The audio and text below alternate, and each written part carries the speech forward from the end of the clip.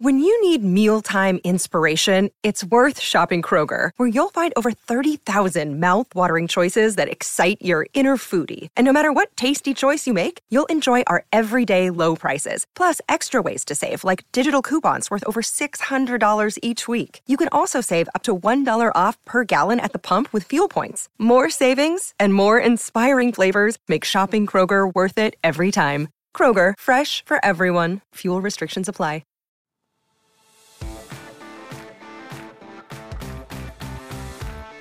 Welcome into the new PFF NFL Daily. Here's a recent snippet from the PFF NFL podcast. Steichen first to the Colts. I mean, I thought it made sense, right? We have a small track record, I think, for Shane Steichen here. He took over play calling for Nick Sirianni in 2021.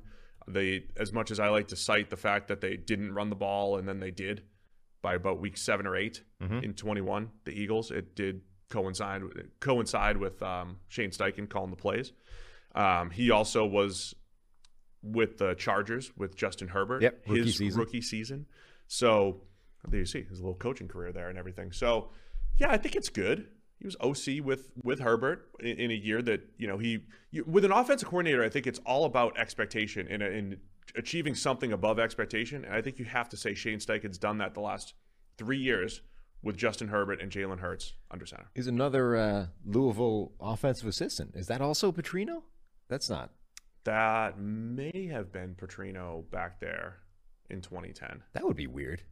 Somehow both these coordinators started off with Petrino? I don't remember offhand. But yeah, Jonathan Gannon got his start as an assistant at Louisville under Bobby Petrino, followed Bobby Petrino to the NFL with the Falcons. So since these hires have been made, I've been kind of reading up, there's always like a inside the mechanism of how this thing happened, right? So kind of casting around, trying to glean some insights into how these various hires have been made. And I believe I have pinpointed the moment that Shane Steichen was given the job. Really? Would you like to hear it? I would love to. So this, I believe, I closed the article, but I think it's from this one. I think it's from a Zach Kiefer article in The Athletic. The line reads as thus. It was a lot like we talked before about how, what those 12-hour meetings look like, where they threw up a whole bunch of scenarios and blah, blah, blah, and, down in distance, tried to get him to react, right? And the line reads, Steichen excelled, reminding one person in the room of what they used to hear from Peyton Manning. At which point, presumably, Jim Irsay's like, lock it in, done, sold, new coach, that's it. This was him just reciting plays off the top of his head? Reacting to down and distance, to situations, to whatever the scenario was that was thrown his way. He had answers. Reminded of. And as soon as he was reminded of Peyton Manning, the deal was done.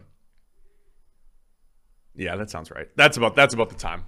Yeah, that's when you're sold. We had a listener. Get Peyton back in the building. That reminds me, we had a listener essentially Photoshop up the scenario that we painted the other day, which was the interviews basically being 12 hours of Jim Irsay waxing the various candidates using Madden. We were theorizing what's happening for the 12 hours. Yeah.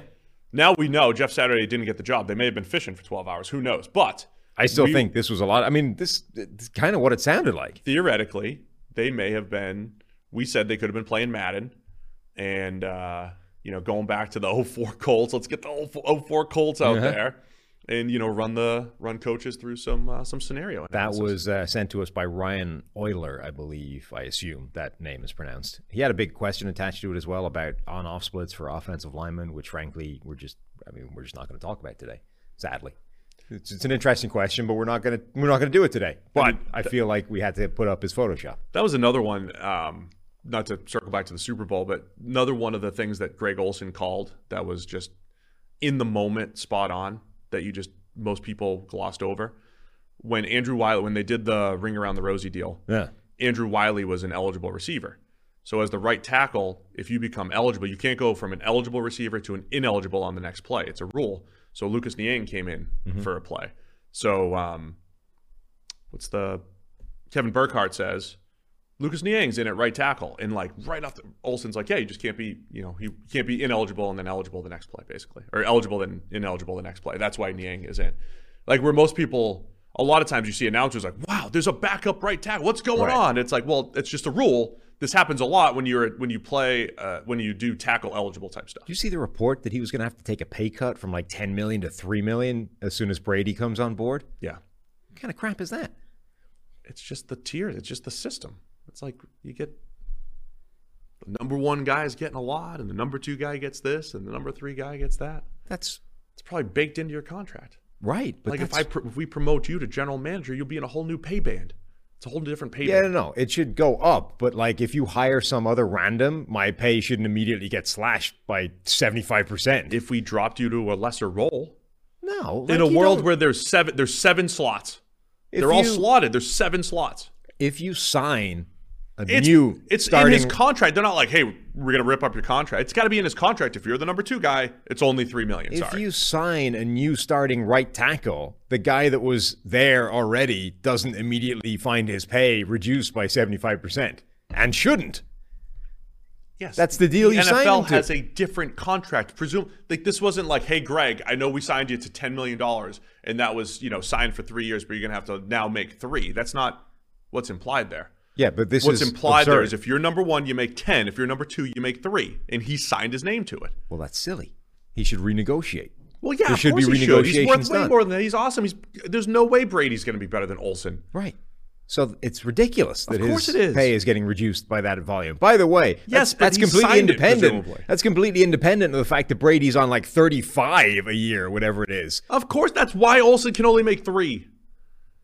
Because Brady's getting all the money. Yeah, you got to free up that 7. Brady helped the salary cap for 22 years. Not doing it anymore. Not doing it for Fox. To get a fifth of the way to paying for Brady. If Brady wants to win, maybe he'll only play for 20. Like Greg gets some money. If he wants Fox to win. How does that help Brady? Helps Fox. Team guy. Team guy. You want Fox to win. You want Fox to win the ratings war. The ratings war. Yeah, of course. Right. What are we talking about? Gannon now. The other guy. Let's finish Steichen. There's one quote. Look, Nick Sirianni went out there, had one of the worst first press conferences you've ever seen. So we don't want to overrate first press conferences or statements, both positively or negatively, right? But Shane Steichen said, what's your philosophy? Calling plays. He said he will call plays, by the way, which we also saw with Nathaniel Hackett and others. Maybe it's a challenge early on when you're trying to run the entire team and call plays. But Shane said, we're going to pass to score and run to win. Yeah.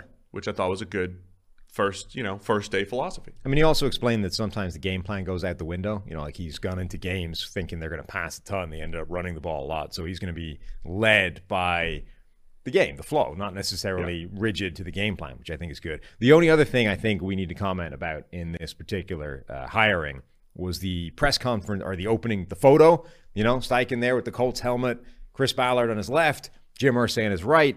And the only way I can describe the look on Jim Irsay's face is it's like he's trying to smile based solely on a written description of smiling. Like that's the only information he has on how to do this. That's literally the only way I can think of to describe what that face is. Surely they caught him right when they told him to smile. Like he's not done with the smile yet. He's mid assume the position. Yeah. Or it's like, sometimes it's like the 8th picture in a set, and he's like, "Is this done yet?" Right. He's like, "Is this done?" He's talking. He's talking while trying to hold the smile. Yeah. And they caught him mid, like, "Get this over with," right? That's what he's doing. Maybe. It's the opposite. I mean, look, that's why you always want video rather than still photos. You never know what moment you caught the guy in. Like Adam Gase, crazy eyes. Yes, although that was crazy. Whatever. The video didn't help that one. The final thing on Steichen, though, too, I just thought he said pass to score, run to win. They ran the ball a ton in Philadelphia. It seems like he can do anything. They did the double cheek push. They ran the QB sneak stuff. They were at the cutting edge of edges, we'll say. The cutting edge of edges. Yes. That makes no sense. No, it doesn't. They're on the cutting edge offensively. Cutting edge of the edge. Yeah. Just cut that out. We'll just cut that out of the podcast. We edit things when I screw up. You'll never see it. They're on the cutting edge in Philadelphia. Yeah. So presumably he'll bring that to Indianapolis.